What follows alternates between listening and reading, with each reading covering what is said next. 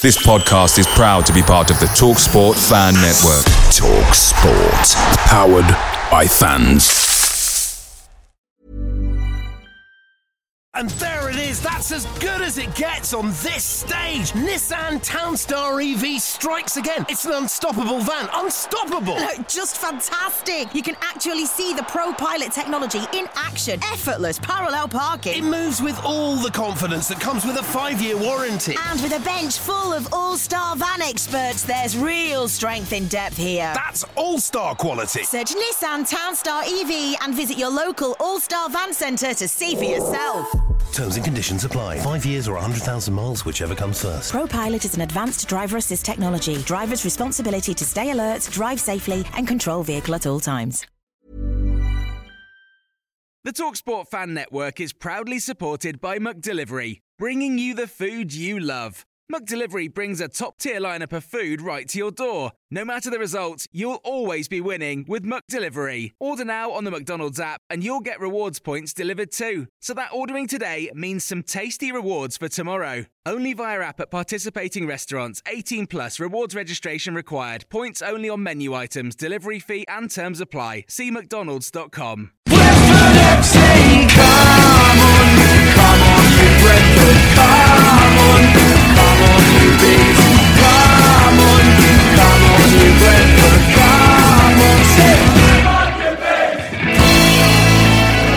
This is the besotted Pride of West London podcast, and I'm coming for you from a snowy London. I feel snowed in. To be quite honest with you, I'm in the pub, and I don't know if I'm going to be able to leave because there's snow outside. I've actually risked my life coming down here. I got on the train got delayed, I got stuck in a tunnel. They're talking about all sorts of nonsense going on. They told everybody to get home by 5 o'clock in the afternoon, but we didn't do that. We knew that we had a podcast to do and we had to get down to the pub and we had to drink lots of beer. So we come down to South East London, just over the river there. We're in Southwark. We're at the Mad Hatter in Southwark, just round the corner from Southwark Station, not too far from Waterloo, and we come here a few times actually. Very nice little boozer. If you're in the south of the river, just down the road from where the old London Eye is, and the broadcasting centre, I think, in London Weekend it used to be back in the day. It's all down this way, you know. And I'm Billy Grant, and like I said to you, I might be snowed in, so I've actually got my tent in the corner. I've got my pints of Bride that I'm going to have for me when the closing bell goes, and I'll be sitting inside there. And then in the morning, I'll probably go home when the snow stops falling. But I do quite like it when it's like this, actually. It makes me feel rather warm, especially when I'm sitting around here with my friends, my buddies, my chums, who've also risked their lives coming down here today. I'm sitting here with my man, the Savvy Bee. How are you doing, the Savvy Bee? I'm fine. I'm actually rather enjoying the hats, because there's a whole row of these lovely hats. There's a cloche hat, a top hat, a Panama bowler, etc., a straw hat, all in these like sort of cases, like they're on exhibition. They're really rather pretty. It's like a museum of hats at the Mad Hatter, isn't it? Yeah, it's really rather nice. And the pub itself is very nice. It actually strangely reminds me of the Wetherspoons in Cricklewood for some reason. I think it's the booth action. It's very nice. Yeah, we like a bit. We normally sit in the booths actually, but the booths were taken this time, and they've shoved us in the corner. They probably thought those podcast people are coming, we're going to keep them away from everyone else, which is all good. But listen, which is quite good actually, because we've got the Liberal who's come down, and he's probably made the easiest out of us, because we struggled to get here, but it was very easy for you to get down here, wasn't it, the Liberal? Absolutely. Snow? What snow? You know, it was a beautiful morning down in old Devonshire this morning. Yeah. You got your snowplow, didn't you? No, I didn't need the snowplow. I sort of sauntered down in my t-shirt and shorts onto the train this morning, you know, and then as it approached London, the weather descended and I arrived here and it was full of snow, you know, and white lines, snow, it was all over the place. Yeah, that's right. Don't do it. It's London for you, isn't it? London. Yeah. Indeed, it is London for you. See, he fits very quickly, doesn't he? I've got the Dutchman's in the house as well. The Dutch, how are you doing? I'm very well, thank you, Billy. Very well indeed. Not a massive fan of the snow, I must say. Just went abroad for a couple of days to get some snow in Poland for the first time and expose the kids to it, and come back to probably thicker snow here than there was abroad. So I like it for about 5 minutes. Now I'm thinking about, will the game be on Saturday? Oh, no. don't even go there. We'll come talk about that a little bit later. We were talking about cancellation. But Savvy, have you got any snow stories for us? Because I'd be quite interested in your snow stories. Snow. I've got a snow joke, mate. Yeah, okay. I was doing some filming. I had to go and do some filming, and we had to sort of mock up this sort of fake skiing thing. And obviously, this is London, so we thought, let's go somewhere where they have a proper ski slope. So we went to Gillingham, and it had a proper ski slope, fair enough, and the kids were enjoying it, and I was filming, and it looked quite convincing. Was it a good ski slope? It was a shit ski slope. But you can't say that when you've had a couple of pints of pride. I know, a shit ski slope, but it was typical of Gillingham, really, which is a kind of really shit place to be. But it was quite good fun, and I didn't get wet because there was no real snow at all. Indeed. The Liberal, I'm just wondering, I mean, countrymen, as yourself, have you got any snow stories for us? Anything that might have happened down in the west of this world? Nothing in the West Country, but I did have a very expensive time last time I went to Sweden, which, as you know, a lot of snow in Sweden in the winter. A bit of snow in the summer as well, I guess, but it depends how far north you go. But anyway, parked side of the road in Sweden, as you do, a hire car. Came back the next morning, ticket on the front of it. Equivalent of about £175 was the parking ticket, because you couldn't see the yellow line. But, it was snowy, you couldn't see the yellow line. Not only that, but I parked in the wrong direction of the traffic as well. £175 that cost me. I can't go back to Sweden. Are you sure that you weren't drinking the night before? I mean, you parked the wrong way round, you know what I'm saying? Was the car upside down as well? No, never drink and drive, but you can't afford. Once you'd paid the £175 for the parking fee, drinking was out for the rest of the time in Sweden. That was a round in Sweden, though, isn't it? About half a round, and good job the besotted crew weren't there, or we'd still be paying off the overdraft. Yeah, that's right. I've been to Sweden. I've been there about 15 times, and I went there. One time I went actually lake walking. Have you seen that, when the lake ices over and people go lake walking? It's quite bizarre, isn't it? I've done that once. Yeah, but no, my luck, it would be the time when the thaw was just coming in. Yeah. We time it. We say, hello, wait, no, keep going. Oh, yay! Anyway, yeah, one time, my snow stories, I've got some bizarreness, as you know, sometimes go down. And one time, back in the day, I actually organised a husky rally in the UK. You're lucky husky. It was. I know all about huskies, so I actually organised the Labatt's Husky. Sorry for mentioning another beer company, but the Labatt's Husky Rally Championship it was, and I was the top dog in the Husky Rally Championship. So I used to organise these races all around the country. And every year I used to do it, and basically used to get about 400 dogs used to turn up, and I used to basically turn up with this van full of beer, set up the course, do all the PR, everything like that, and stuff like that, then get them pissed on the Saturday night, and then they'd have to race again on the Sunday. And it was brilliant. So You got the dogs pissed on a Saturday night? Who let the dogs out? No. So the drivers did, actually. The dogs weren't particularly happy about it. So on the Sunday they were all a little bit sort of shaky. So we did that. There's always 4 races in it. One in Norfolk, one in Wales, and one in Monmouth, one in and Scotland, in Aberfoyle, and one in Kielder, which is the last one. That was the final one. But the thing that they always used to cry about every year, Kielder. So they always used to cry. Because the racers used to say, we're really gutted because there's never any snow, so they always used to race on those wheels. So they had wheeled sleds every year. But the thing is that when they get snow, it was like the biggest thing ever. So I did the first rally, 4 races, no snow, it was all on wheels, first year. The second year round, 3 races, all on wheels. They were really unhappy. Then the last one went up to Northumberland, just Newcastle, really happy, snow. They were absolutely delighted. We got snow, we got down there, they've got the newspapers down, all these photo calls and everything like that. They got the photo calls and there's snow, and they did it on the sledge, and they were waiting to all come out, their sleds all run out. And the following day, typical England, the Husky Rally in the snow was called off because of snow, because the whole course had iced over. Brilliant. Talking about dogs, where's Dave Lane today? Listen, it's funny you should say that, because you thought I was going to introduce him next, because I normally actually ignore him. But I did actually ignore him this time, because what Laney has done is Laney has gone on a bit of a midwinter break. Snow? Gone to seek the snow? There's no snow, actually. He's actually gone to Egypt, and he's lying on the beach in Egypt. As you know, there's a little bit of a besotted boycott of Leeds United at the weekend, which we'll talk about, the Leeds United game. And so myself, I decided not to go a couple of months ago, and also Laney decided not to go, so there was no coverage, there's no nothing at Leeds, but we will talk about that in just a little bit. But what else are we going to talk about? Actually, at the moment now, apparently there is some activity happening at Wembley. Yeah. Spurs 1, Rochdale 1. It's classic, and all sorts of goals being disallowed by VAR. That's what happens in the Premiership. That's why I don't want to go up. Let's remain in the Championship. Old school football. And it's interesting as well because when Tottenham played Rochdale a few weeks ago in the FA Cup, the first round, they thought they'll be all over, and obviously their fans were singing probably what we did before, no more Rochdale. But it doesn't seem to have gone to plan, does it? But anyway, let's talk about what we've got on this show. On this show, a bit later, we're going to talk Leeds. We're going to talk about the Leeds game. We're also going to talk about the Besotted Social. We've got a little message from our big guest who's going to be talking to us to tell us how excited he is coming about his forthcoming appearance at the Social on the 4th of May. And we'll also discuss our favourite moments with our guest. We've also got the Football Village News. We'll be talking all sorts of stuff, Brentford and non-Brentford. We'll be discussing a new venture that Besotted are involved in as well, which I think some of you will be very interested in. We're very excited about it.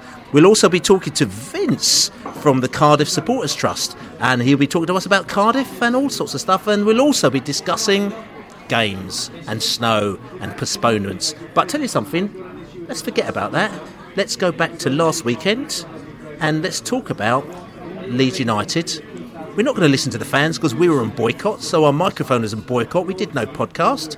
We thought let's just talk amongst ourselves about that Leeds game and exactly what went down at the weekend. So Leeds on Saturday, it was a fairly cold day, but it wasn't a snowy day, it wasn't a freezing day. But that just reminds you, there's a little snow story, the Dutchman. I mean, we left you out there, not deliberately, but we just kind of pinged your memory there, didn't we? It did ping my memory. As I say, it's a bit of a Danny Baker type story, really. I went out one day in the snow, probably the last time the snow came down like this, and got to work and realised I didn't have my keys, and I couldn't really concentrate all day because I was worried. Left the keys in my door, senior moment, and I got sent home to go and find them because I was worse than useless, even more than usual. In the office, and I got back and checked my door and they weren't there, and I thought, well, I don't know where the keys are, so I walked back to the station. As I got to the end of my road, about 100 yards away, there were some kids throwing a snowball, and they picked up the snow off the wall, as you do, and threw it, and underneath the snow that they threw were my door keys. Spooky. That's very, very spooky. That a bit of luck there involved. Listen, but let's go back to the weekend, because also the Dutchman, as you know, we played Leeds on Saturday. We didn't quite get the result we wanted, 1-0 to the champions of Europe. To be fair, only losing 1-0 to the champions of Europe actually isn't that bad. But we played Leeds United on Saturday. We actually all saw the game. Even though, I personally wasn't there, as you know. I wrote an article about it which went pretty viral. It went all about the place where I decided not to go to the match. I actually made the decision about 2 months ago because I saw the price that Leeds were charging for that game. I saw that they were charging roughly about £39. I thought that they might have actually brought it down this season, but they didn't look like they were going to. And I thought enough is enough. So I'm actually going to my son for the half term for that weekend, and I thought I could do one or two things and take him up to Leeds on the Saturday eventually, or I can try and see if I could do something else with him. And I made the decision I wasn't going to go to Leeds, and I looked for something else to do. We'll talk about this in a minute, the ticket fast thing. But like I said to you, that's myself what I didn't do. But the Dutchman, let's go back to the game. You were at the game. What was the vibe? I was at the game wearing my Scab T-shirt, Billy breaking the picket line to go. For personal reasons, I wanted to go there, and the vibe was muted. I think. I thought the fans were in reasonably good voice. There wasn't many of us. There was 550, 600 fans there, but I didn't really get the impression that we thought we were going to win, which was a bit odd. But that being said, we started off well. I thought the players performed very well for the first. So after the first 5 minutes where we soaked up some pressure, I thought for the first 25 minutes after that, I thought we were looking in control. But once we let in the goal, City free kick to give away, bad marking for the goal, offside or not offside, it was still a bad goal to give away. We kind of huffed and puffed a bit after that, and I think the players lost belief and the fans lost belief at the same time, and it was almost one of those afternoons to get out of the way as quickly as possible. It was as well, and I'll come back to this as well. Just back to it. I went out the country. I actually went to Mallorca with my son. Ironically, and I got my receipts out the other day to actually look at the cost, because everyone said, yeah, right. I flew out to Mallorca and hired a car for 5 days, cheaper than it would have cost me to go to Leeds with my son and buy match tickets. My plane was £8 out there. It was £26 back. My car hire was €25 for the 5 days. Right, that was it. And my brother's out there. I stayed with my brother. No, it was brilliant. It was a golf. Honestly, that was the golf buggy. Yeah, that's right. I wish it was a golf buggy. That was it. Stayed with my brother. I could stay with him any time, but that was it. So the total cost was less than £100. Leeds tickets would have cost me, and the train and everything like that, about £150. So just trying to emphasise this point that ironically, you could have gone away to Mallorca for a weekend if you wanted to, cheaper than the Leeds situation. Now, Liberal, I'm going to bring this back up again because this whole ticket fast thing is quite important. I remember last year, after the day after the social, I remember I was going to Leeds, but you had made the decision because of the prices that last season you weren't going to go. But my point to you was, I remember I said to you, and it's not the guy said to you, I totally respect your view, but the problem that you've got is that if you go to a game like that, but you just don't tell anyone about it, it just looks like that your fans haven't bothered to turn up. It's the last Saturday before Christmas, so you decide a lot of other people for moral reasons, but you didn't turn up. Whereas I was saying that if you're not going to go, you've actually got to actually let people know about it, and that's the reason why I thought if I'm not going to go, got to write the article and put it out there so it actually makes a little bit of a splash, and hopefully, like I said to you, people like yourself and everything like that haven't turned up will also say actually I didn't go for specifically the same reasons. Yeah, absolutely. And in my limited way, did a bit of social media harassing and got a bit of harassment off Leeds fans actually on Saturday. The Leeds fans claiming that 500 we wouldn't have brought more than 500 anyway, which anybody who went to Sunderland would have known was rubbish. We took 1,200 to Sunderland, I think 1,300, didn't we? I think we'd have easily taken 1,000 to Leeds if it'd been, because Leeds is a nice city. It's a fun day out. The beer's cheap. It's actually if you book set well in advance and sensibly and get some decent train tickets, and I think we could have easily taken 1,000 there. It was purely because of their ticket price that we only had the 500, 600 fans there. And as you say, Bill, the important thing is to actually make a real good protest about it. And I think it seems to me is that Leeds fans themselves are now beginning to accept that their club is taking the piss out of away fans as well, because the more sensible of the Leeds fans are actually talking about, having discussions with the clubs about the prices that are being charged, with their club about the price that's being charged, because it is just ludicrous. 30 is plenty to pay in the Championship. It should be 20. I'm prepared to pay 30, no more. And as we say, 40 is naughty, and that's the strap line that we used on it as well, especially the £44. And it was quite a good little tweet from Brentford who, and they said the Wi-Fi wasn't working, and for £44 you would expect the Wi-Fi to work, which I think was quite a good little tweet for them. But 40 is naughty. But just coming back to what you were saying about the Leeds United, I mean, we've been talking to the Leeds United Trust, and the Leeds United Trust, they came back to us and they said we thought the article was fantastic, right on the money, and we're actually in discussions with club at the moment now regarding this, about our match tickets and away match tickets, and we're going to present your article to the club as well with everything else we do to see if we can actually do something about it for next season. They said to us, however, we're really worried because the season ticket prices have actually gone up in the West Standards, where we are, which means that they have a worry that the away fans' ticket prices will actually go up next season. So we actually have almost like a bigger battle ahead of us, because 39, it could be 41 or 42 next season now. So, but at least we've got Leeds fans working on our side, and whatever we did, even though some of them were slagging us off, they thought it's a positive thing. So hopefully we can get more Bees fans there next season. Yeah, but I do also think that it's important that the hierarchies in the other Championship clubs actually start making a fuss.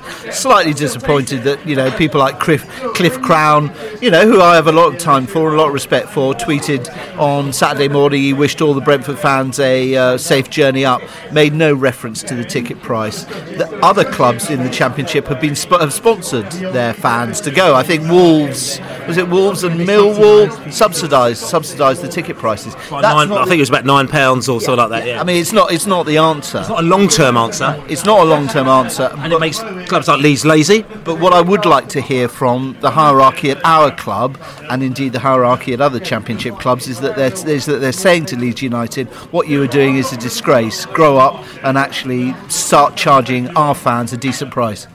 All I will say, from talking to some of the Leeds fans before the game and afterwards, I was quite disappointed that actually quite a large majority of them didn't give a shit about the prices we were being charged. And great to hear from the trust that they do. And I'm sure there's a load of right-minded Leeds fans and who are supporting that move and how it affects them. But it just did seem to me that the average fan really wasn't that bothered. And that was the reaction that I was getting from social media, from Leeds fans on social media. Most of them were actually saying, "Oh, well, you're just a tin pot club." The fact that we'd beaten them more times than they've beaten us in recent years, well, sod them. But that's basically only a percentage of them will be away fans. So I mean, most of them are just on season ticket holders at home, getting the discounted rate the season ticket holders get. But they need an away season ticket. That's how it works at Leeds. Now you pay, I don't remember, £600 or £800 for an away season ticket, and you get all the games. It's quite hardcore. Yeah, no. I mean, their away fans are hardcore. Yeah. I mean, I went to the Fulham Leeds game last season. Not through choice, and it was £40, mind, at Fulham. But they filled out 6,000 at their end, and it was like magnificent, the noise they made.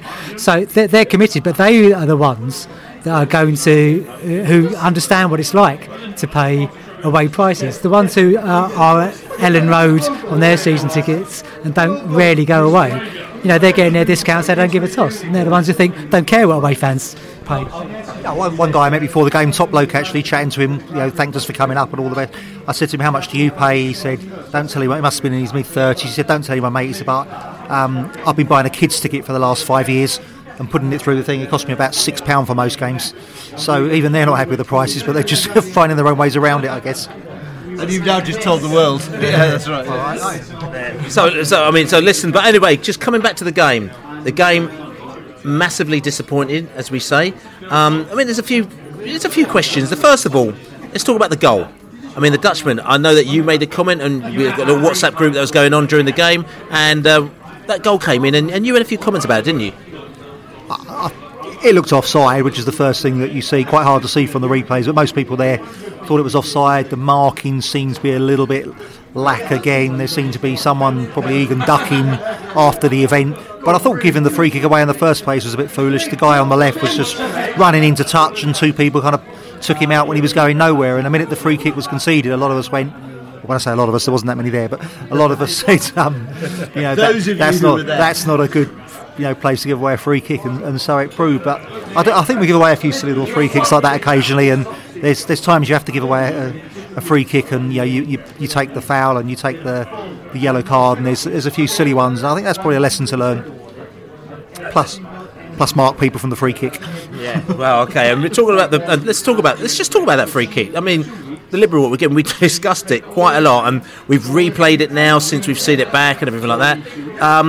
And okay, the man may have been offside, but also it was a little bit reminiscent of earlier in the season when people were whipping the balls in and teams were getting goals or having one opportunity and scoring from that one opportunity again. It was a little bit like Groundhog Day, as they say, wasn't it? As you know, Bill, I'm a very law-abiding citizen, but so for Saturday, for the first time in pretty much ever, I watched an illegal stream of the game, so I had quite a good view, and so did we all. You know what I'm saying? Which is interesting. That's because it was Leeds. Yeah, bastards. Yeah. So watch a legal stream in the comfort of my armchair at home. Yeah, that's right. Without having to pay £39 for a ticket, or even £44. Where was I going with this? But it was quite clear is that Egan was at fault for the goal. Let's call it out. Let's say it.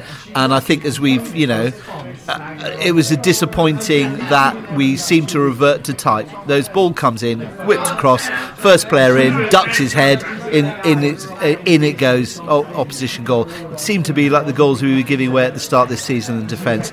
And I think you have to start questioning, why was it that Egan started over Mepham? Because, I mean, our defence has looked really solid with Mepham in it. And did we bottle the decision? Did we say, oh, well, we're not going to change a winning team, therefore, John Egan comes and plays? I think you play your best team. And it's quite clear, no disrespect to John Egan, but it's quite clear that at the moment, Chris Mepham is a better defender than John Egan. Or on a better run of form. So, I mean, this is difficult, because the one thing you don't want to do, you don't want to be sort of digging out your own players, but at the same time, you've got to be... No, I'm not saying you're doing that, but at the same time, you've got to be objective. So we're sitting down there and thinking, listen, we've got a team, we're going into our last, now, 12 games of the season, we want to be on our best run of form as possible, we want to make sure that all the mistakes that we had beforehand aren't there. We've got a couple of defenders, like I said to you, we had a central defender issue beforehand, which we felt had been resolved. The question I'm going to ask you is, do we? I mean, we have to now resort back to. Well, we don't have to, but do we resort back to our original plan? If the original plan is Mepham and Bjelland playing together, then I think yes. Basically, because we've seen that is a pairing that works really well together. It's the young person, good skills on the ball, older head next to him, left footer and a right footer. It just works really well. I'm going to ask this question, and this is the thing, because we've been talking about this for like 3 weeks now, and I have to admit I was very, very surprised when I saw Egan came back in instead of Mepham, which maybe I shouldn't have been. And then we had two. Yeah. He came in, then he stayed. But the other thing is that, and it's difficult because you don't want to disrespect him as well. A lot of people sort of say that the 2 games that he came in for, which is Sunderland and Birmingham, are probably the 2 of the easier games that he's probably going to have. You know what I'm saying? Now, if Mepham came back in, he may have done a similar type job or a better job or a slightly worse job. I don't know. But do you think that Dean Smith took the easy option by not putting Chris Mepham back in when he could have done? I think there's 2 things. I think that he likes to keep a winning team, and we just won 5-0 for Christ's sake. And Egan was playing in a team that had 2-0 against it, so you can see why he decided to keep him. But also, I think the other issue is that Yanaris is out. With Yanaris out, Egan's the captain. I mean, Egan's the captain when he plays, but with Yanaris not there either, then there's no captain if you drop Egan. So I think that might have been playing on his mind as well. But I think because we lost, I think the decision's going to be easier on Saturday for Dean Smith to make. And again, this Egan, it's interesting you say that as well, because Egan as captain. Your thoughts on that? I mean, it's interesting because we had a conversation a couple of years ago about Jake Bidwell. And remember, Jake Bidwell was captain. He came in, and he was a captain for reasons because he had an exemplary record and he worked really hard and everything like that. I personally didn't think he was captain material. I thought he was all right, but I thought, at the time there were better people as captain. John Egan now as captain. Your thoughts, Dutchman? I think it's hard to see sometimes what a captain does from the side, and Yanaris, you wouldn't say was a natural captain either. And it's easy to go for the kind of chest-thumping Harley Dean type character who, is the kind of old school captain. And I guess captains these days offer a bit more than that. So, like you, I'm not there to call out any players, but I do think we've got an international defender at the back playing alongside either Mepham or Egan. Let's face it, who's started to establish himself in the team, showing that the international defender that he is in Bjelland. And you've got to ask, is there more of a captain there in terms of reading the game, a bit more experience? So I don't see all that goes on in the world of captains, but I didn't see a lot of leadership on Saturday when we were 1-0 down. I'm going to come to you in a minute. I'm calling you because you're at the game, even though we saw it all. You're a little bit more critical of Egan. You actually said that he had a bit of a terrible game on Saturday. I thought we had a very poor second half.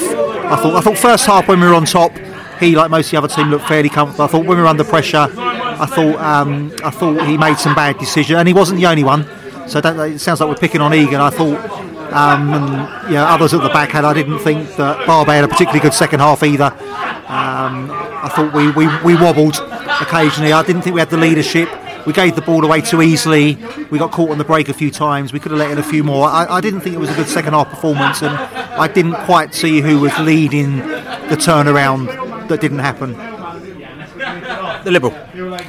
I actually don't think you need a captain. Well, you do. You need a captain to hand over the pennant and shake the opposing team's captain and hand out the oranges as well at half time and toss the coin is what I was going to do. But apart from call the right way. But apart from that, I'm not certain why you need a captain in modern day football. Really, you should have enough leaders on the pitch. Everybody should know what their job is when they run out on that pitch, and every one of them should be a leader. I'm putting the inverted commas sign behind that. So I'm less inclined. I can see the point of a club captain who collects the fines when players are late, and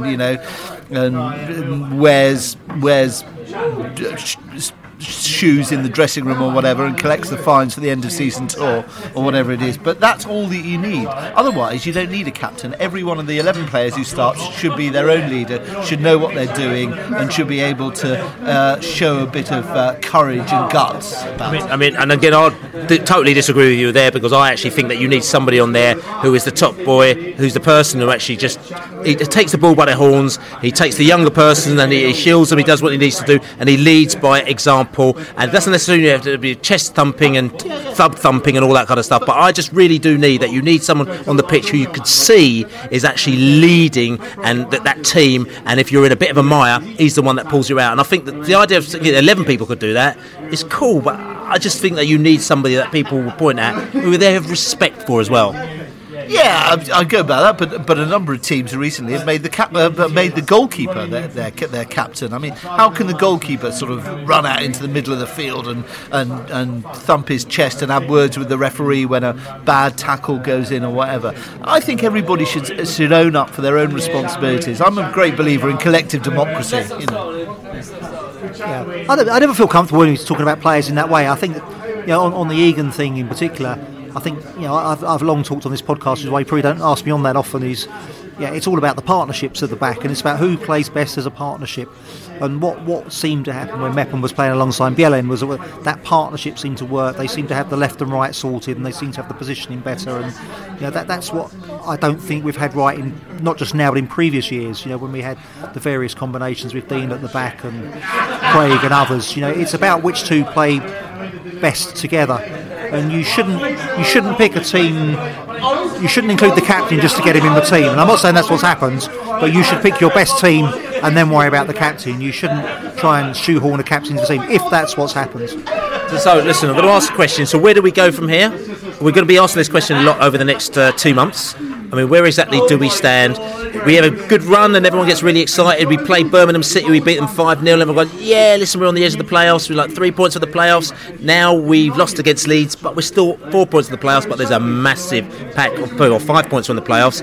There's a massive pack of people that are chasing at the moment now, which is, that is where it is. But the question I'm going to ask you is interesting, because when you look at actual form, we're actually not doing that bad, because if you take away the first 8 games of the season, which is 4 draws and 4 defeats, we're actually average 1.77 points a game. So if that's spread over the 34 games we played so far, we'd have the same points as Derby, who are in 4th place. So if you put that into perspective, it shows you that we're actually on a form-wise doing all right. So yeah, we might lose to Leeds here, we might draw to Preston there, but then we beat these other teams, we're doing all right. However, we've got 12 games to go. We probably need to pick up on ourselves a little bit to actually kind of get into that slot, the 6th place slot that we want to. What are your thoughts, Liberal? There are lies, damn lies, and statistics, and I mean, quite frankly, 1.77 makes no difference at all. We are where we are. The table doesn't lie to you. But the point, what I'm trying to say to you, is that we had a terrible first. If you listen to what I'm saying, we had a terrible first 8 games. If you take that out, we've actually been playing pretty well, other than the 8 games. So if we carry that on, we might be there or thereabouts. If we increase it, we can actually get there. The question I'm asking is that, how do you see us going from now to the end of the season? I see us probably remaining in roughly the same position. I think we'll probably end up 8th, 9th or 10th in the division this season. I don't see us going. 2 things I would say is that what we've got to do, we've got to stick with Maupay. That's the vital thing, because Maupay will play himself into form. He's already actually not doing badly as a striker. If you look at his record, he's doing just as well as any of the recent strikers we've had. But I reckon Maupay will be a really strong striker for us. And 2, as I said earlier, bring back Mepham for Egan. We've got a good strong team, and Brentford getting 8th, 9th or 10th in the Championship, it's a bloody good performance. Let's be proud of it. Let's celebrate it. Let's move on. The Dutchman. Yeah, I think we are proud of it. As to where we'll get to, I think you'd have to check the predictions, but I think that we kind of all forecast, mainly, other than the very excitable ones amongst us, that we're going to finish in that sort of 7th, 8th, 9th, 10th position, just outside the playoffs. I think we're there. Is it too late to catch up? Of course it is. And if we go on form and we go on a massive run, then of course it's possible. And whilst the pack's chasing, that's applicable to anybody. A couple of wins and we'll be there. I think it suits us better to be outside. I don't think it's going to suit us to be fourth and hanging on. If we're going to get into the playoffs, it's going to come storming on the last day of the season, probably in the last minute of the last game of the season. And sneaking in seems to be the only way that we're getting, really. Can we do it? Yeah, of course we can. But will we do it? I don't think so. Savvy B. Well, if you look at our remaining games, 5 of the 12 that we've got left are with teams above us that are in the top 8. So that's going to be quite either difficult or good, because that allows us, if we win those games, we actually catch up with them. We get, they're 6 pointers. And then we've got another 4 games with teams in the middle of the table and 3 games with teams at the bottom of the table. So in theory, it's quite a difficult task, and I think, like pretty much everyone else around the table, I think we're going to fall short. But I tell you what's going to be massive. The Fulham game is going to be massive. Of course, the Fulham game is going to be massive. I mean, for me, again, if you go on a run, you're laughing. I mean, if you go on a run, it doesn't really matter. If we went on a run like we did last season, I've said this before, then we'd be laughing and we'd be right in there. These next 3 games, and again, it sounds like a cliche, but they're going to be really crucial. Because we've got Cardiff, who are going to be quite a tough team. They're going to come down there. You've got Warnock, he beats us all the time. As you see, Ian Westbrook's going to be doing out his little preview, and he's going to be doing our record against Neil Warnock. He's a nightmare for Brentford fans. So we got that game. We need them. And then we got Burton on Tuesday, who are fighting for their lives. Burton, everyone's written them off, but they just come out and they've been playing the football that they want to play. They just go out there because they've got no pressure against them anymore. So that could be more difficult than we expect. And then next week, the week after, we've got Millwall. And Millwall are, they're a really hard team to play against. We're playing at the Den. They've actually gone from sort of like, may there be relegation, to actually kind of like, on the edges of kind of like the fringe of the sort of, not playoffs as such, but they're doing all right. And they've got no fear as well. So we've got those 3 games. By the next Saturday week, I think, be very clear as to whether or not we're going to be in there, or we're just going to be floundering around in 8th or 9th place, which is all cool, as we say. But look, we've got plenty more things we need to talk about. The next thing we're going to chat about, we've got a little party in May. We've got somebody who's coming down to this party in May. He's going to be talking to us in just a little minute about our party in May that you need to be there at. The besotted end of season Bees Up, Friday the 4th of May. We have a very, very special guest. He's absolutely hilarious. He's absolutely brilliant.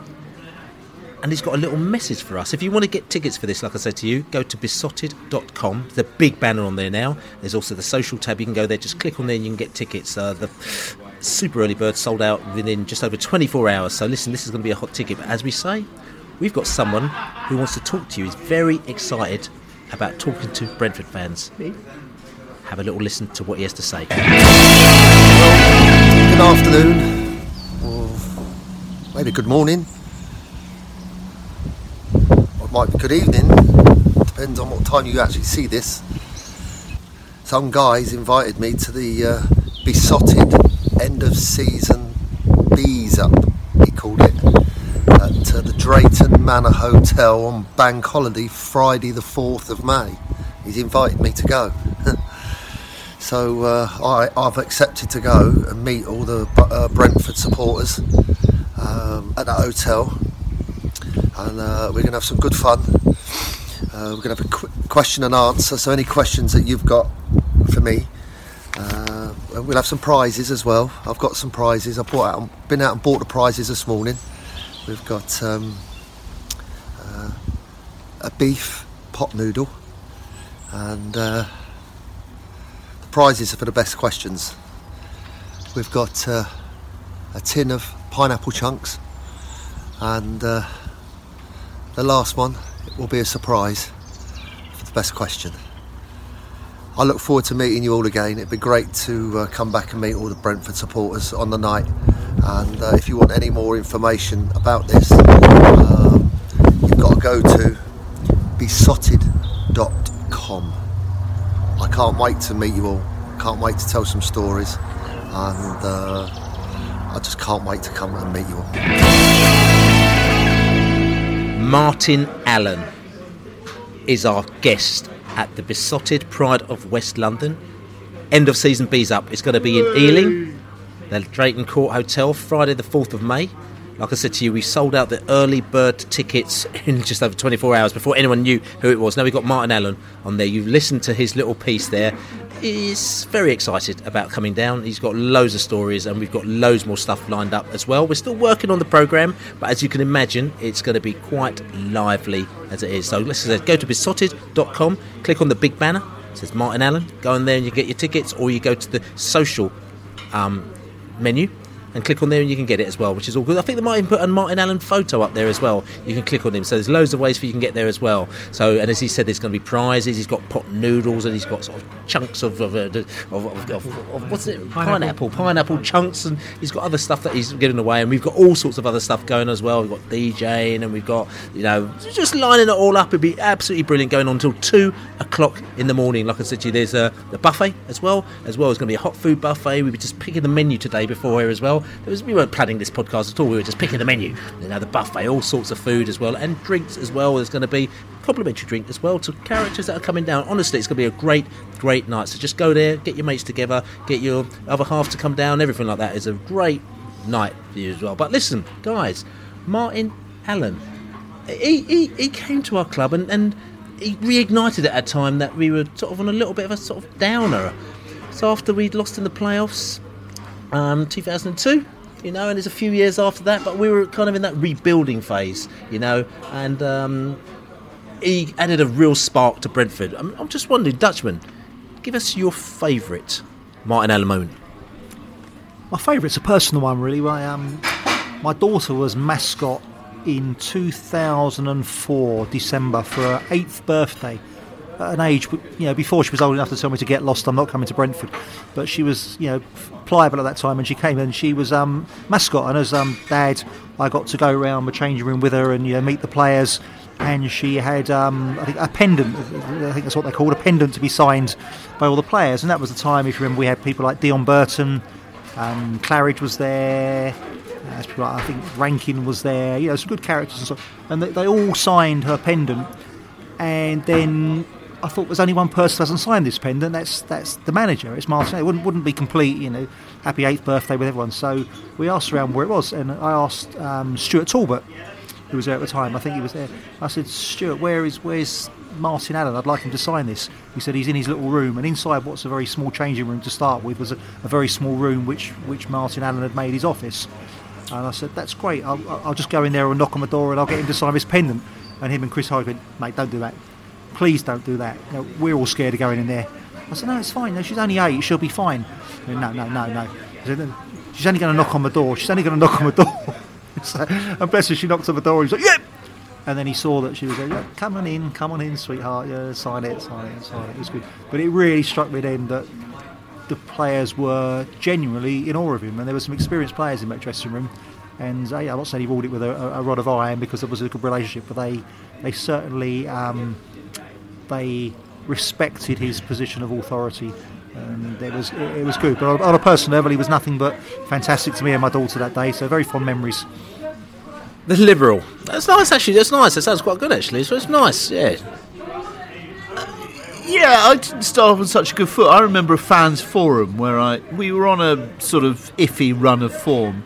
And I asked a fairly innocuous question, something like, you know, why did we only start with one striker up front? Long ball. Something.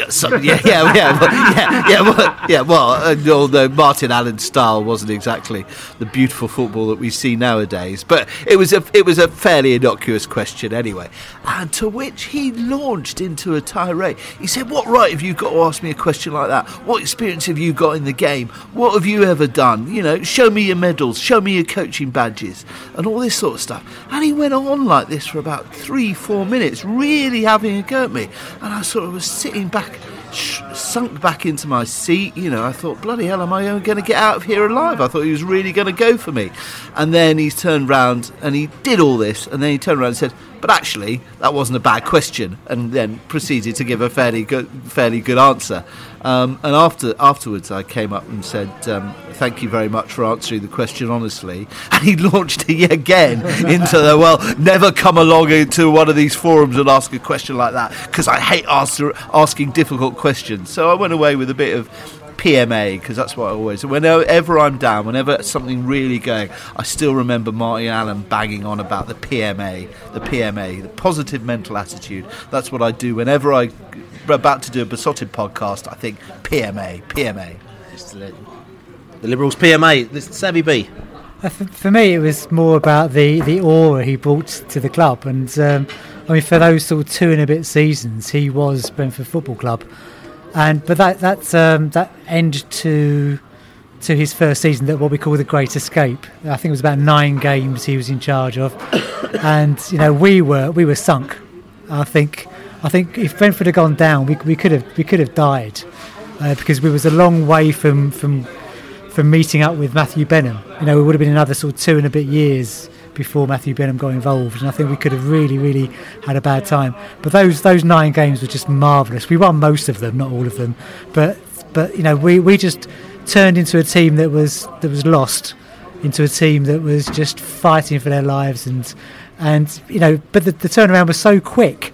And the next season we was in the playoffs. It was incredible. I mean, what he brought to Brentford Football Club was incredible, and I love him for that forever. I mean, exciting times, and I remember in the middle of that period as well. Probably talked about this before, but it's the game, and a lot of people remember that if you were ever there when we went to Luton in the FA Cup. It was the FA Cup. I think it was the 3rd round game. I think it was probably the game before the Sunderland game, which is obviously the big game. But that Luton game, everyone turned up. It was one of those ones where, like, as you felt at the time, we probably had 4,000 fans, and like out of those 4,000, 2,000 of them were in Luton. Like, everyone was there. It was absolutely brilliant. I remember we went to Toddington beforehand, I think it was, and we went there to the pub, I Can See Dead People pub, I was saying. So it was a quite bizarre experience there before, and then we ended up getting up to Luton. We went inside the stadium and everyone was there, even Gibbo. A lot of people that know Gibbo as well. Gibbo was there from the old school days, and then Gibbo had disappeared for years, and then all of a sudden Gibbo just turned up out of the blue, and Gibbo was absolutely raging, potty for it. The Brentford fans were raging, absolutely. The atmosphere was brilliant. But what I do remember is that before the game, Martin Allen came out and he walked down the sideline and he sort of pushed his chest out as he walked towards the little corner section where all the Luton sort of nutters were like going absolutely rabid, and he just pushed his chest out to them, and he just sort of like stood up there, and they're all like shouting at him and just going mad, and he just sort of stood up there just pushing his chest out, sort of going, like taunting them in effect. It was like, it was just brilliant, and they were just going mad, and he taunted them, and they just carried on. He just stood up there in front of them, and they were probably throwing things at him, but he just stood there, and I just thought, he's just brilliant. And we actually won that game as well, if I remember rightly. We won that game, and it was just an absolutely brilliant day out. I think he just raised... We were going through some bad times. He just made us quite proud to be bees again, and he raised our profile in a way in the press that we hadn't seen for a long time, and people had heard of us, and he had his faults and all the rest of it, but he was always good value, good entertainment. Little endearing things like that. I remember MK Dons away when it was chucking it down with rain, and we were in the hockey stadium, whatever it was at the time, I think, and everyone was absolutely drenched. He just took off his coat and his suit. I think he even took off his tank top and just stood there on the touchline in his shirt just to say, "I'm getting absolutely pissed on, just like you lot."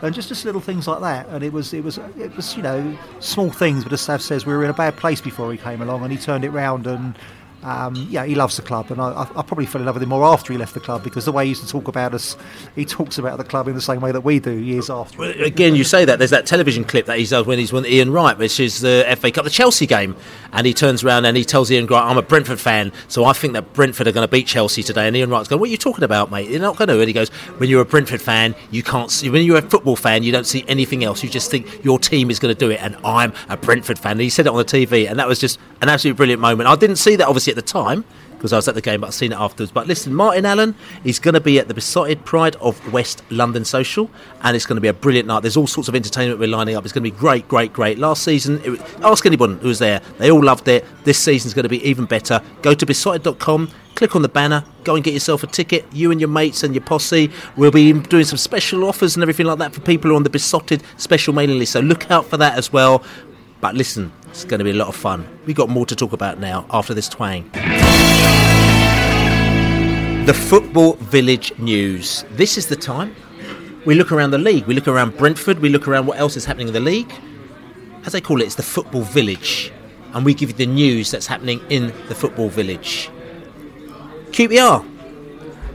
Last weekend, Nottingham Forest put 5 goals behind them, which probably made a lot of, or not probably, definitely made a lot of Brentford fans happy. But what I didn't realise is that actually Nottingham Forest are very happy because they want to play QPR every week. Apparently, they've scored 22% of their goals this season against QPR. That's a pretty mean feat, isn't it? That's fantastic. And it's, of course, fantastic news as well, because QPR have led in a lot of goals. And we're playing them in a few weeks' time, which is all good as well.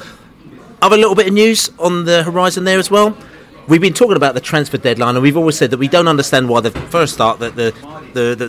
transfer window is a month, because it's a complete waste of time, because everything always happens in the last few days as well. And also, we're really peed off because in the summer, you've got a whole month. Remember this whole Harley Dean and all that scenario where he wasn't playing properly for us. His head wasn't in it. Hotter wasn't in it for a whole month, but we had to play him because we had to put him in the shop window. So that kind of was probably one of the reasons why we fluffed it, where we only won 4 and drew 4 of our last 2 months' games. So that's affected us. It affects a lot of teams. And we said we don't understand why the transfer window is so long, but they've decided to change it. So instead of the transfer window being the end of August, it's now Thursday the 9th of August, which is actually 1 week into the season. We play 1 game, and then the Thursday after that first game, which is before our second game, is the transfer deadline. Now, to me, I'm thinking this can only be a good thing. Savvy B. I think it is a good thing, but what it also is, it kind of compresses the amount of time that any manager has got to get his team together. So as long as you've got a manager from the end of the previous season, we all hope that Dean Smith will be here, then that's good. That works for those teams. Any team that sort of gets their manager in quite late because they've all messed it up, then it's really compressed and they won't be able to change the team a great deal. So it's good for the teams that are stable, which hopefully is us because we think ahead, but it's going to be bad for those teams that chop and change their managers a lot. Well, to me, they need to be a little bit more organised then, don't they? That's exactly right. But I mean, it might push them to be like that, or they might just carry on being the kind of team that just loves turmoil. Tough. What are we doing playing football on the 4th of August? There are 2 major sports in this country. There's cricket and football. The 4th of August should be the cricket season, not the football season. We'll be standing there on the terraces at Ealing Road, suffering from sunstroke, unlike the snowmageddon that we're faced with now. We'll be suffering with sunstroke. Football is a autumn, winter, spring game. It is not a summer game. If you go to Ireland, they start their season probably this week or next week, and it goes all the way through to October. Yeah. So it's a summer game for them. So it depends on where you are. But we're not Irish. We're British and proud of it. And our game is a winter game. 4th of August, absolutely ridiculous. Sod the transfer window when the transfer window closes. We should not be playing football on the 4th of August. So you'll be wanting to play the medicine ball again, like we did in the 1920s. I am happy that we play proper football in proper weather. Playing in heatwave conditions on the 4th of August is not proper football. I'm going to ask you a question. You don't seem to have ever complained, because the football season always started in the first, for the past few years, in the first week in August. So what's the difference? The only thing that you should be doing in the first week of August is licking an ice cream and sunbathing. You can't do either on the Ealing Road's terrace. You can. We've always done it. We played Charlton, and we were actually just having very good fun when Charlton came down in the very first week in August. Well, there's a go. Mark Devlin, here's the idea. 4th of August, if we get a home game, sell ice creams and I'll be there. Any other? The Dutchman? Unlike the politician, Liberal Nick, I will answer the actual question that you asked there, Billy, which is about the transfer window, not about the 4th of August. It's a small step in the right direction. I still don't really understand why the window would end after the first game rather than before it. It still seems, what you mentioned, you lose your first game 4-0, you buy more players. Just end it before the season starts. Put a date in, 31st of July, whatever it may be that fits in with the cricket season. And the ice cream season. Or the ice cream season, or anything else that works. But there's got to be a date that cuts off before the season starts. To me, it just seems all logic tells you that, and it's a step in the right direction. But I don't really see why it's happened to that particular date. I'm not sure what that achieves. Bring it forward even further.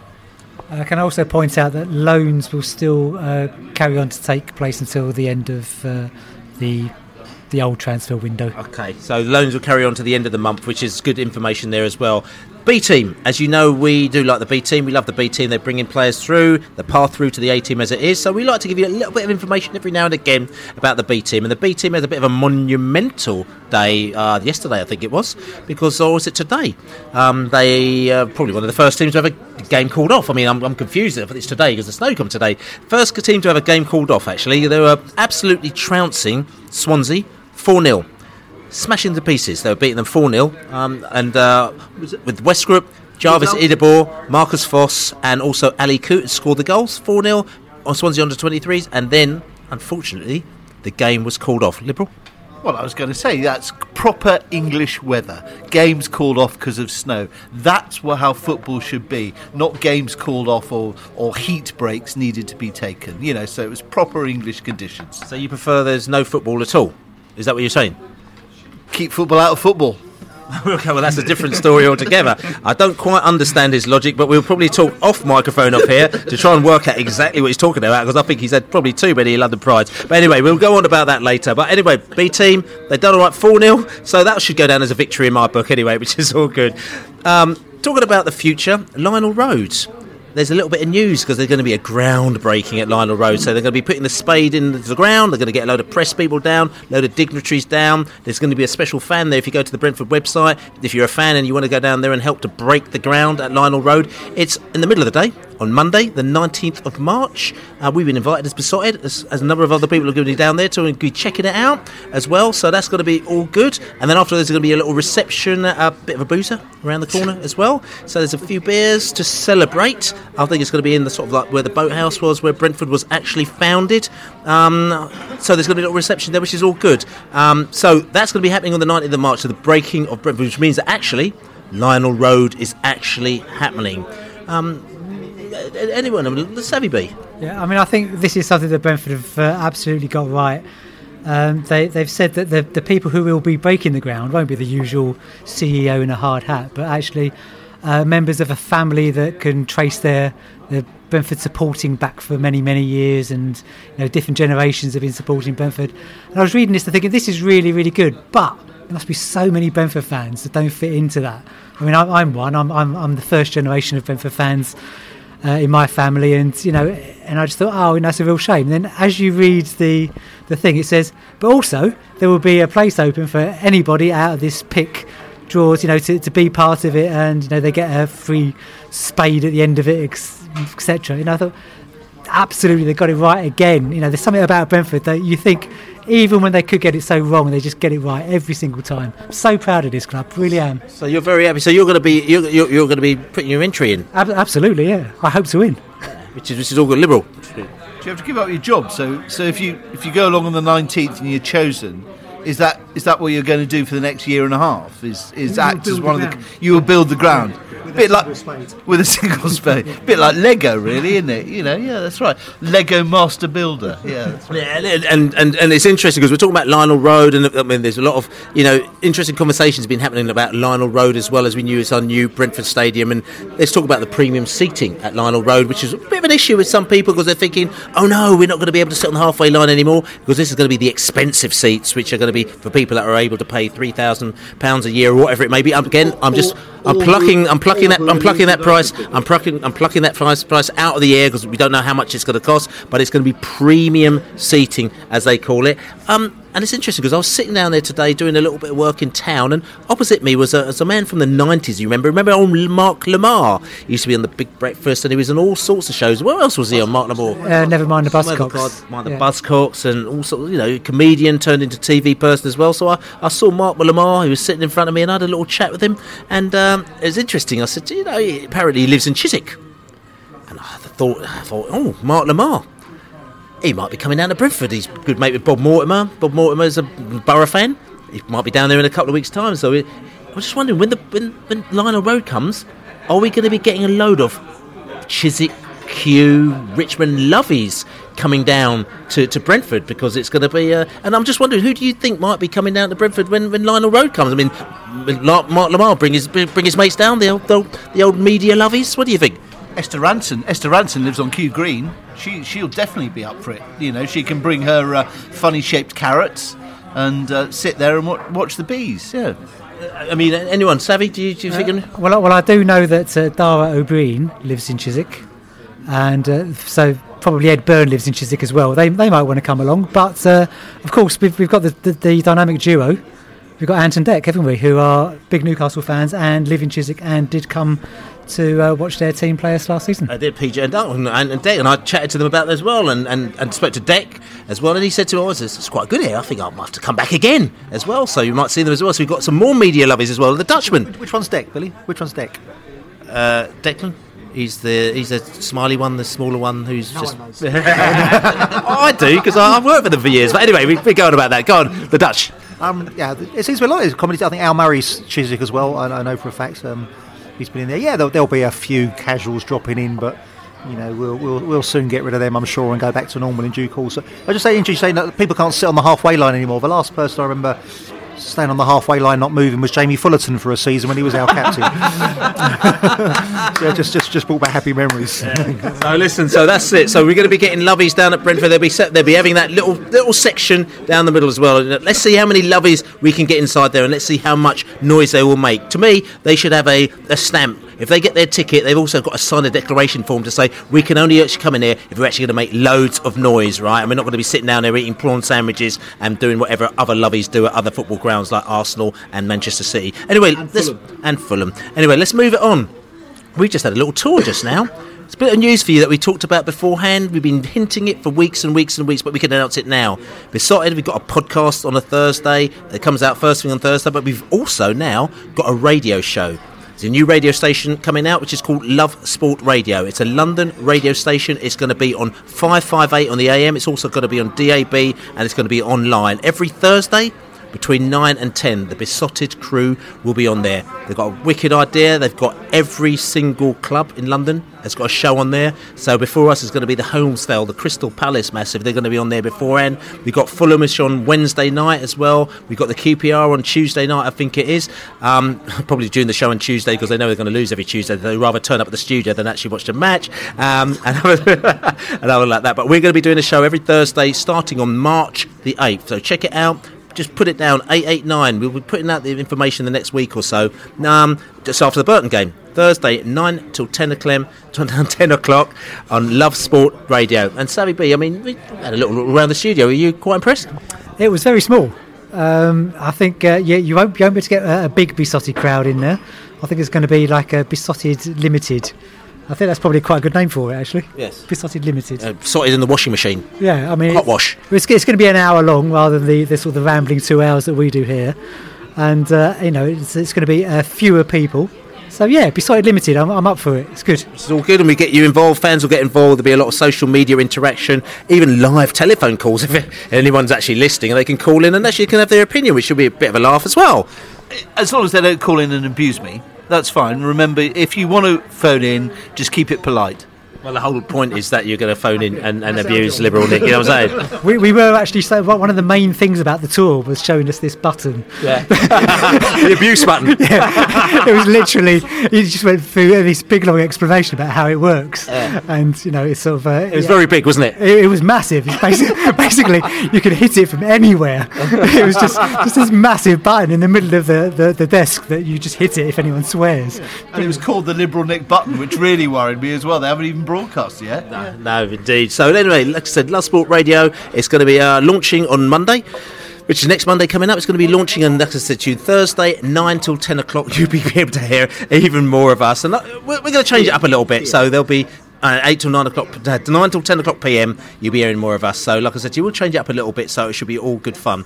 Other than that, like I said, a couple of things as well we'll talk about in the Football Village news. If you checked out Twitter, we put a little tweet out there to ask you to tweet in your Griffin Park photos. There'll be some really wicked photos that have come through. If you ever look at them, there's some photographs of Griffin Park which shows, it may be old and dilapidated, but this is our home, and it shows how beautiful our home is in different lights. You've got rainbows, you've got snow, you've got smoke bombs and all sorts of stuff with these photographs. Go and check them out on Twitter. And what we may even do, if we talk to you and get an okay, we may even see if we can get a collage of these photographs, and maybe we might put it up for the social, make a little collage of it at the social, and make it one of the charity things that we actually auction off at the Besotted Social, which is on the 4th of May, as we say, with Martin Allen. And finally, we can't actually have a Football Village News and have a podcast without talking about our dear friends out there, Birmingham City. There's all sorts going on there at the moment now. Steve Cottrell seems to be hanging on by a thread. We spoke to Davo, who's our friend beside, a couple of days ago. He thought that Cottrell's gone, but Birmingham have put out a tweet today, obviously trying to be kind of like rallying behind him, saying Cottrell will be taking the press conference on Thursday. So he's still got another day to go in a job. But they're also saying that we've got a bit of a problem with FFP. So they think there are going to be some announcements with Birmingham and FFP. From what I can gather, they lost £17 million in 6 months. If you consider that we lost £10 million in the whole year, they've lost £17 million in the last 6 months. Plus they've got all sorts of other losses going on. They seem to be in a little bit of a pickle, this Birmingham City, aren't they? I mean, anybody got any thoughts on them and the Dutchman? Yeah, it's not funny at all, really, is it, that a team of their stature is struggling so badly, really. I was thinking earlier when I was sitting here in the freezing cold, thinking it's probably about -5 out there, which I thought, -5, a bit like Birmingham was last Tuesday when they played us at home. But it is quite funny looking at the tweets over the looking at the tweets over the weekend and seeing the. I hate to pick on easy targets, but the Harley Dean tweets where, not only is he now getting abuse from the fans, but he's abusing them back. I mean, that's almost like... Explain what's that about, sorry, because a lot of people may not understand what that's about. Explain that. I can't use the language that they use, Billy, obviously, but, if you're a Twitter person, you follow Harley Dean, he's gone a bit quiet on social media lately. He seems to progress past the usual, sorry for the travelling fans, we go again next week. He's now progressed to, when people abuse him, just abusing them back. Like what he did when he was at Brentford, yes? Using all sorts of F words and C words that don't stand for football and clubs. So, but actually, I mean, the Birmingham fans in the main, I think, are still behind Harley Dean, because I think for all his faults, he is a wholehearted, committed player, and they don't hold him responsible for their woes at the moment. And whilst we enjoyed the ridicule that he got last week, he actually was probably one of the better players, to be fair. But it's an unhappy ship there, and we're of mixed opinions around this table as to whether they'll stay up or not. We all desperately hope they don't. But personally, I just think they'll probably be good enough to escape the drop. Whereas some of my esteemed colleagues around the table think that they will go down. A Liberal, I mean, your thoughts of Birmingham City, I mean, like I said to you, and what will they or will they not, and who will be in their place if they don't? My biggest regret this season will be that I wasn't at Griffin Park last Tuesday to see the 5-0 thrashing. It sounded fantastic, and well done to everybody for creating the atmosphere down there, including the playing of that song several times.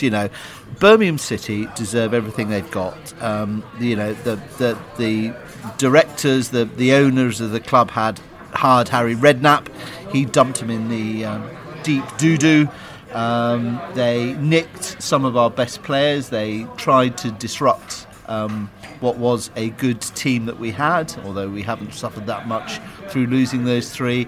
And we have history with Birmingham City, and there are clubs that I genuinely don't. I'm a liberal guy. I like most people and most things, but Birmingham City, I'm becoming a real hatred of. And if they go down and if they go bust, I'm sorry. There are some very decent Birmingham City fans, but as a club, I won't regret their demise into Division 1 or possibly even Division 2. So, down or not down? Down.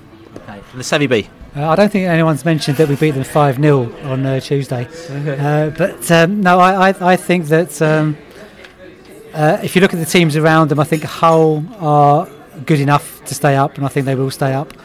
I think it's between them and Barnsley, to be honest. I think it's a straight fight, and because Barnsley beat them the other night, I got a feeling that that's going to really hurt Birmingham, and I think they might struggle to stay up. I think they're gone.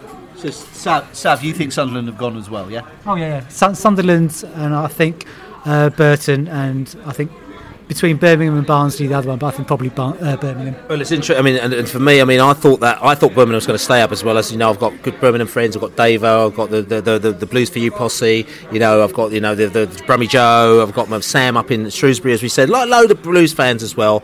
But that Barnsley, they're friends. That's right. But that Barnsley result, I must admit I was very surprised about that, because it looks like they just gave up the ghost, and there was like, throwing the season ticket in his face and everything like that, and as the story goes, the fan threw his season ticket in his face, he was carted off, and he was going to get further reprimands from the club. They were actually going to give him his season ticket back, which I thought was quite funny. Probably an old joke, but I still thought it was funny because I'm quite childish like that. But Birmingham City are in a bit of a pickle, and it's also, if you listen to if you Google Al Majid as well, AL space MAJID as well. He used to run the site Often Partisan.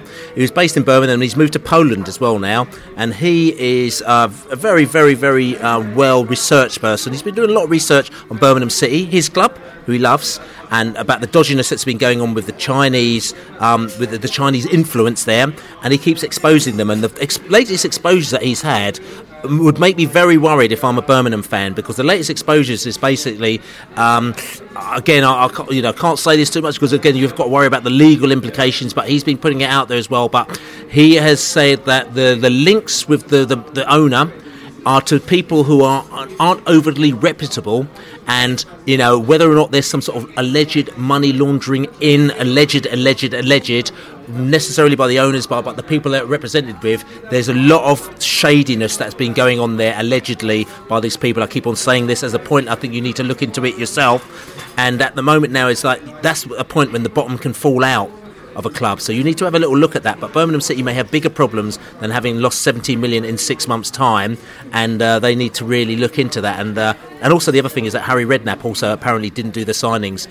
It was David Dean's son who is linked as an agent to Birmingham City, and he was making a lot of the signings. So he was the person actually that signed Hotter, Colin, and also Harley Dean as well. I'm going to put allegedly in there as well, just to make sure that I'm not there as well. But this is my sources that have said that. So it wasn't Harry. So they've got a lot of problems that have been happening within that club. Anyway, we're going to move on, because we've got a game on Saturday against Cardiff City, and we need to know what's going, because we need 3 points back on the table. So let's find out what's going down in Cardiff City by talking to Vince from the Cardiff City Supporters Club.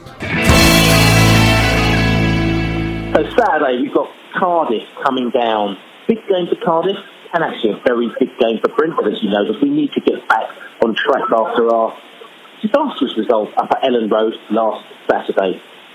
Cardiff have had a decent season, or a good season, and they had a bit of a iffy period, and then they've got a little bit better now.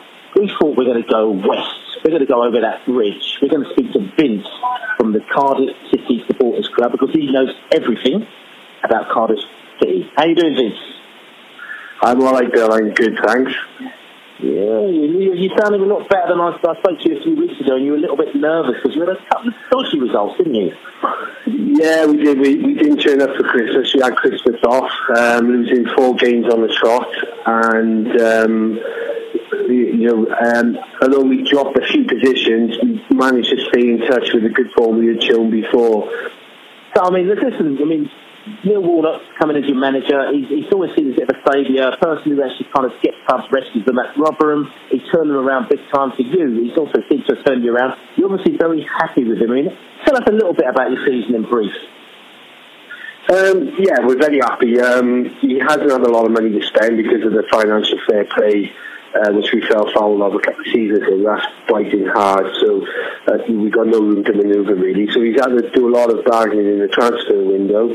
He's brought a lot of players, probably a lot of our fans aren't used of, and they've done very well. So the season started off really good. We lost the spine of our side then.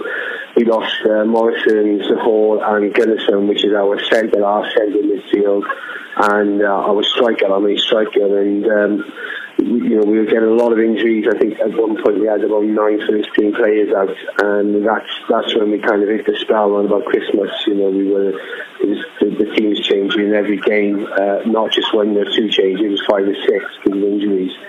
And so after a great start, so we fell back a bit due to the size of the squad and the strength in depth. During the January transfer window, Neil Warnock managed to work his magic again, get a couple of loan players in, 1 or 2 signings, and move 1 or 2 out so that we balanced the books.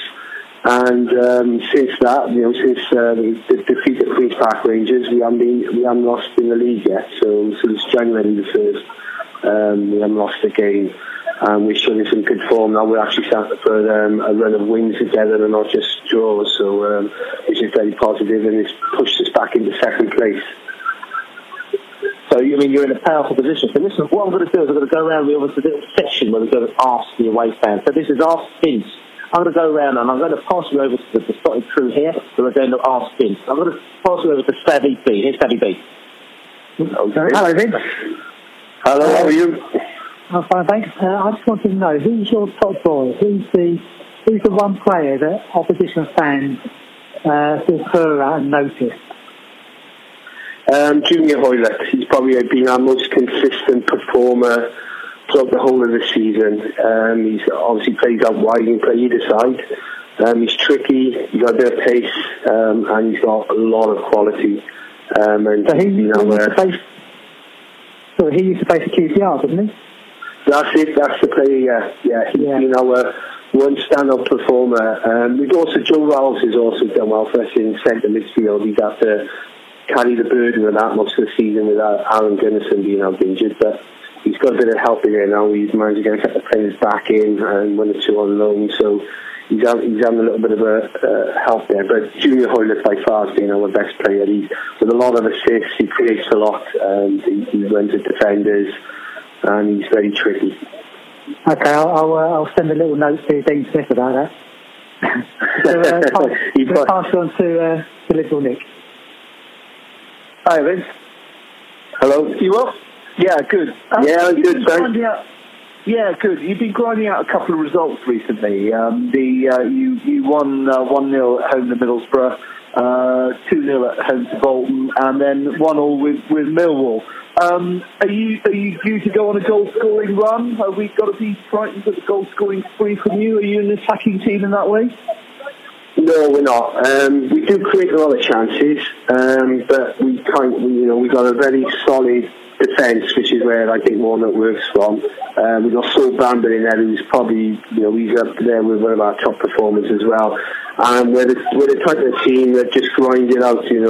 We're left the opposition have all the ball, and we'll try and just be a bit more direct, catch them on the break using our wingers, pace, or a long ball over the top. We've got Gary Medine and Sir Hall, who are both big centre forwards.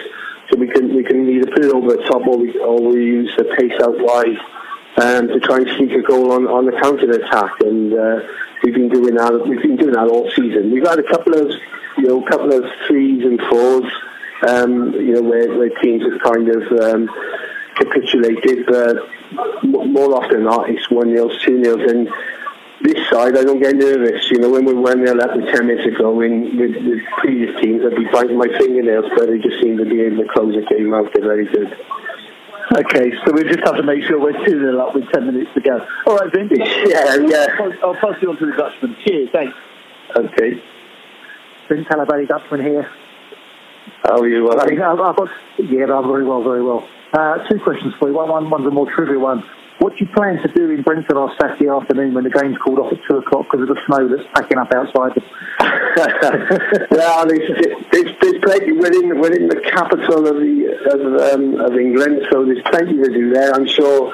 There's plenty around, plenty of places to go and have a bite to eat and something to drink, either in and around Brentford or just a short walk across the Hammersmith, isn't it? So, I don't think that would be an issue with any of our boys. We've been up there so many times to that part of London. Excellent. So, that would be an issue. We'll look after you. What do we need to do to beat you? What is it you fear from a Brentford team? So, we're not bad at home. But you're things are still up against. What do you fear? What's going to happen? What you've got that we haven't got at the back is you've got a lot of pace. We haven't got too much pace at the back, and I know you've got some quite pacey players. And Ollie Watkins is pretty prolific up front for you this season, isn't he? So that pace, quick movement of the ball. Shifting it quick, which I know that they're your strength at home. That's the way you play at home. And that's the way. But it'll be a game of patience, We do give the odd chance away, like most championship sides, we are prone to the odd mistake. Play out the position. 1-0 Walton, they doubled up on our full backs, which dragged the centre half side from the box, and they were having runners from midfield, running into the holes, and they were putting decent crosses across. So we've got some boys who can put a decent cross, put it on a penny from the flanks, and you manage to double up down the flanks, pick up flank and double up and create that gap. That's how we generally concede, to be honest with you. Okay, mate. Thanks for that. Good luck to you. And I'll see you on Saturday. Cheers. I think that's brilliant. Yeah. Thank you very much. Vince, mate. Yeah. So, just got to say, because obviously the weather is a little bit incumbent, as they say, it's a little bit dodgy.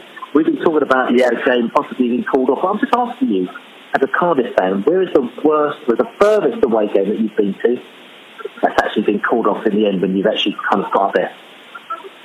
That's an easy one to answer. Carlisle. We would actually just pull off the M6, top of the M6 in Carlisle, and the match was, I believe it was a 97-98 season, and the match was called off due to a waterlogged pitch. We turned the bus around. We didn't stay up there. There was a vote on the bus whether we wanted to turn around and head home or go to the rugby club, which was next door to Carlisle's ground. And those of us, and I was the only one, to go to the rugby club without voted. And the coach turned around, so we had a 600-mile round trip up to Carlisle and back. It got called off. I think it was about 1:15 on the Saturday afternoon, so we were already up there. That's a hardcore one. That's a hard one. But listen, let's keep our fingers crossed that Saturday's going to be on. Just briefly, I just wanted to ask you, how do you think that the game's going to go with the mighty Blues? Give us a score prediction. I think it will be a very tough game for us.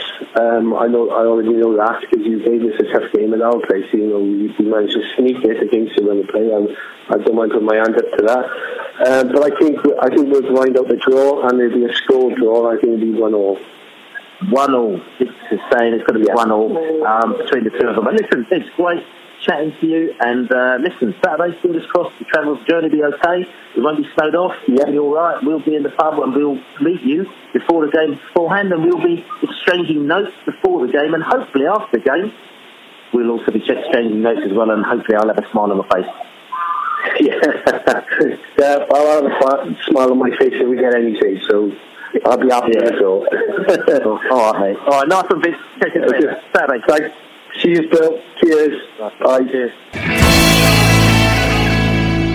So that was Vince from the Cardiff City Supporters Club telling us about Cardiff and making us a little bit scared, actually. And saying that, I think Vince was a little bit scared because he's keeping his fingers crossed that this snow doesn't come down even deeper on Saturday, and they'll be coming down like they did up to Carlisle, doing a U-turn on the Chiswick roundabout and going straight back to Cardiff. That's what he doesn't want. That's what we don't want, because we need a match on Saturday. We need to get back on form. But look, listen, let's forget about that game for a bit, as the game is in itself, and we'll talk about the weather, because everyone talks about the weather in England, because that's just all we do when the weather's like this. And the game might be off on Saturday. And we just reached out to people and we asked, what games have they been to where they've actually got on a coach and a car and a train, they've gone all the way up there, and then all of a sudden they've got there and the game's been called off. And we've had all sorts of responses from people. We've had Barry Fruin talked about Besotted in Newport County. The fog came in at half-time, and 2 weeks later the same thing happened at Northampton. Interesting, Will Gore talked about Dagenham away. He said it's the furthest away game he's been to, because it actually took 12 hours to get there on the district line, which is actually not far from the truth, actually.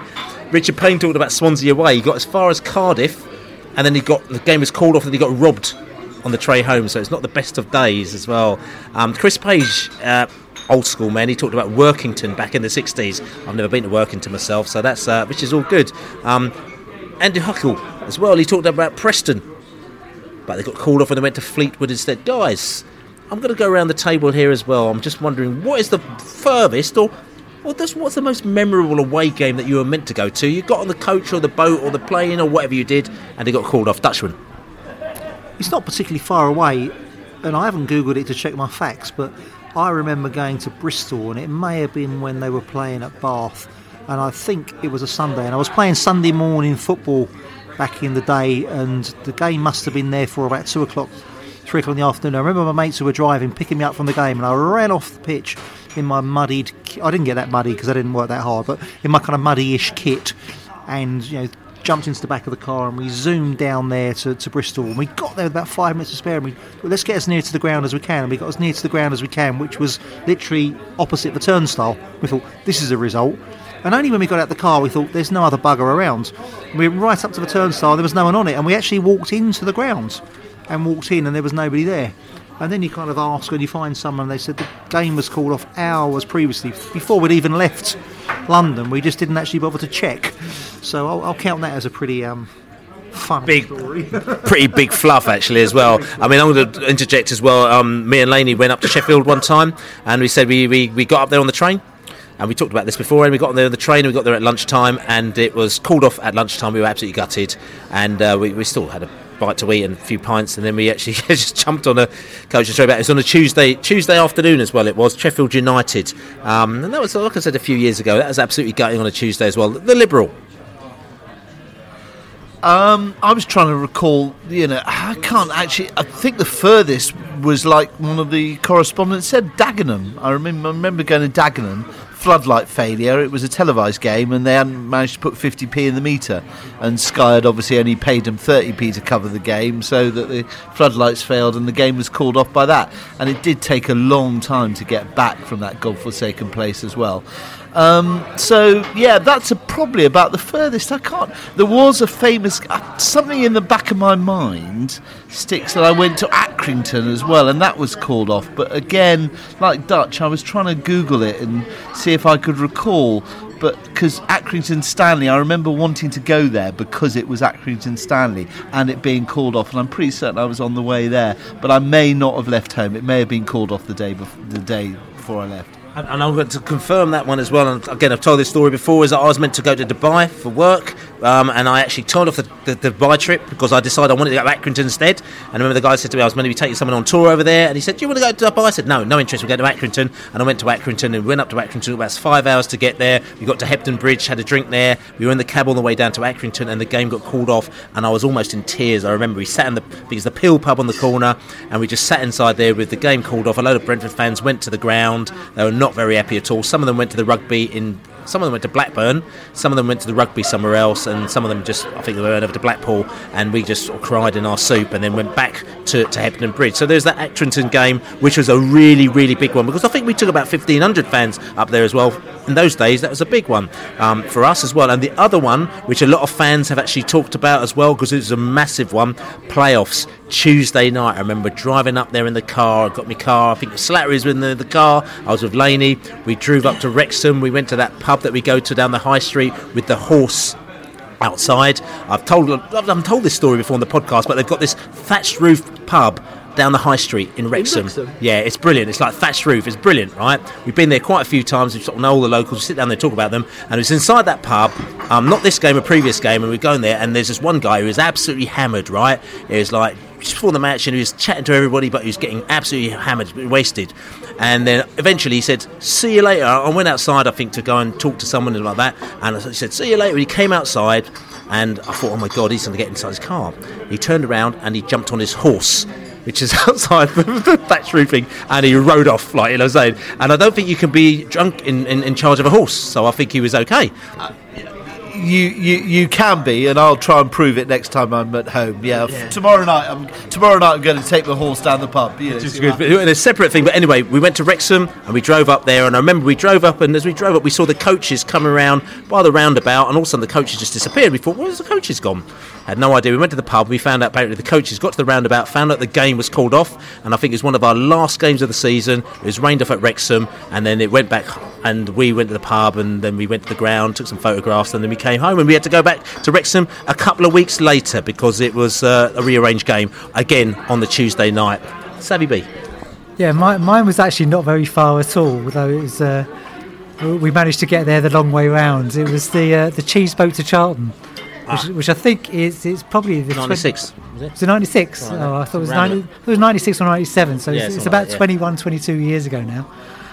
But it was snowing from about 3 days before. So we should have known better. But football fans always think, oh, it's going to happen. So I sort of travelled from northwest London down to Kew, where the cheese boat was to head off from.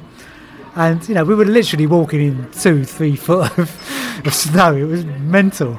And we all piled onto the boat. The boat set off.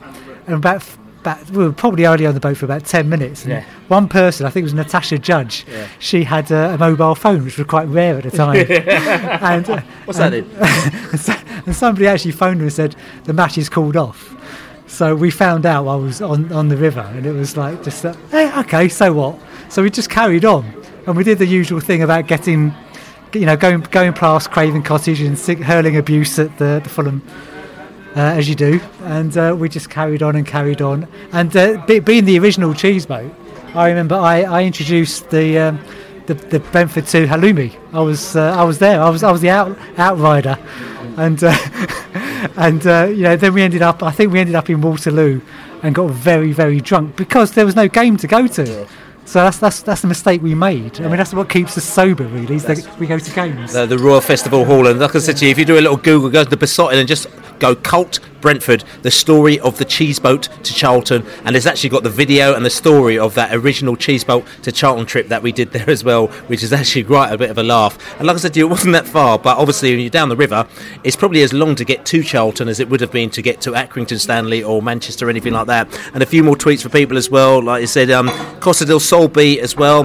He talked about that he twice in a week, remember rightly, we played Bristol Rovers and at Twerton Park at the weekend, and then Bristol City in the midweek, and it got to the ground and both games were cancelled. And again, that Bristol City game, that's one that I went to where I actually hitchhiked. I used to hitchhike to football matches back in the day, and I hitchhiked Bristol City on a Tuesday night.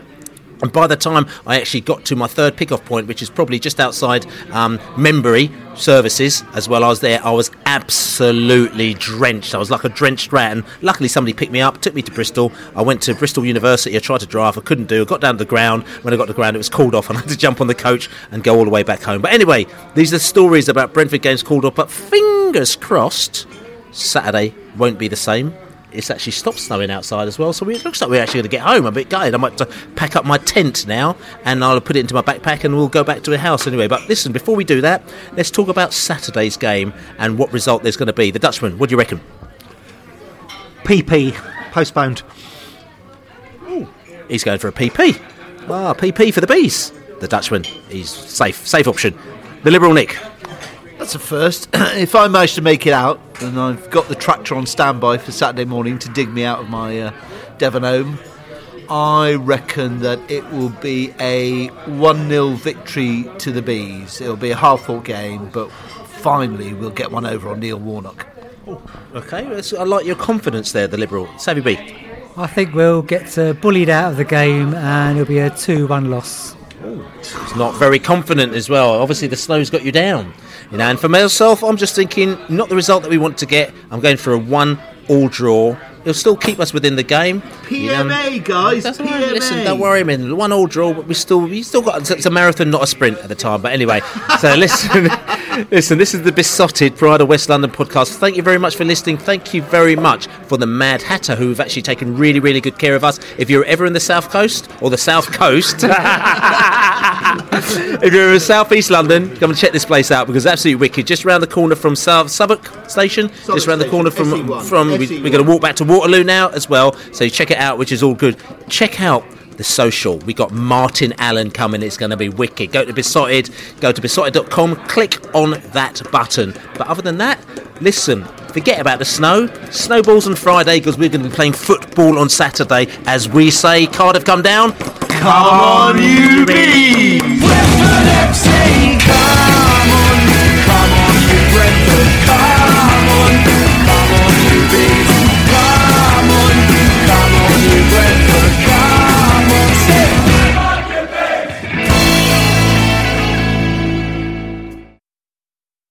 Away days are great, but there's nothing quite like playing at home. The same goes for McDonald's. Maximise your home ground advantage with McDelivery. Order now on the McDonald's app. At participating restaurants, 18 plus, serving times, delivery fee and terms apply. See mcdonalds.com.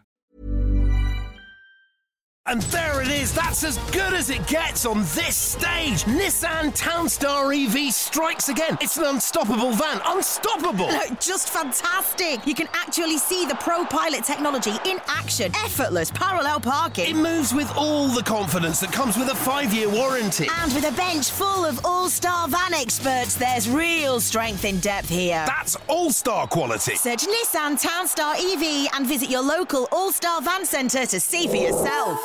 Terms and conditions apply. 5 years or 100,000 miles, whichever comes first. Pro Pilot is an advanced driver assist technology. Driver's responsibility to stay alert, drive safely, and control vehicle at all times. This podcast is proud to be part of the TalkSport Fan Network. TalkSport. Powered by fans.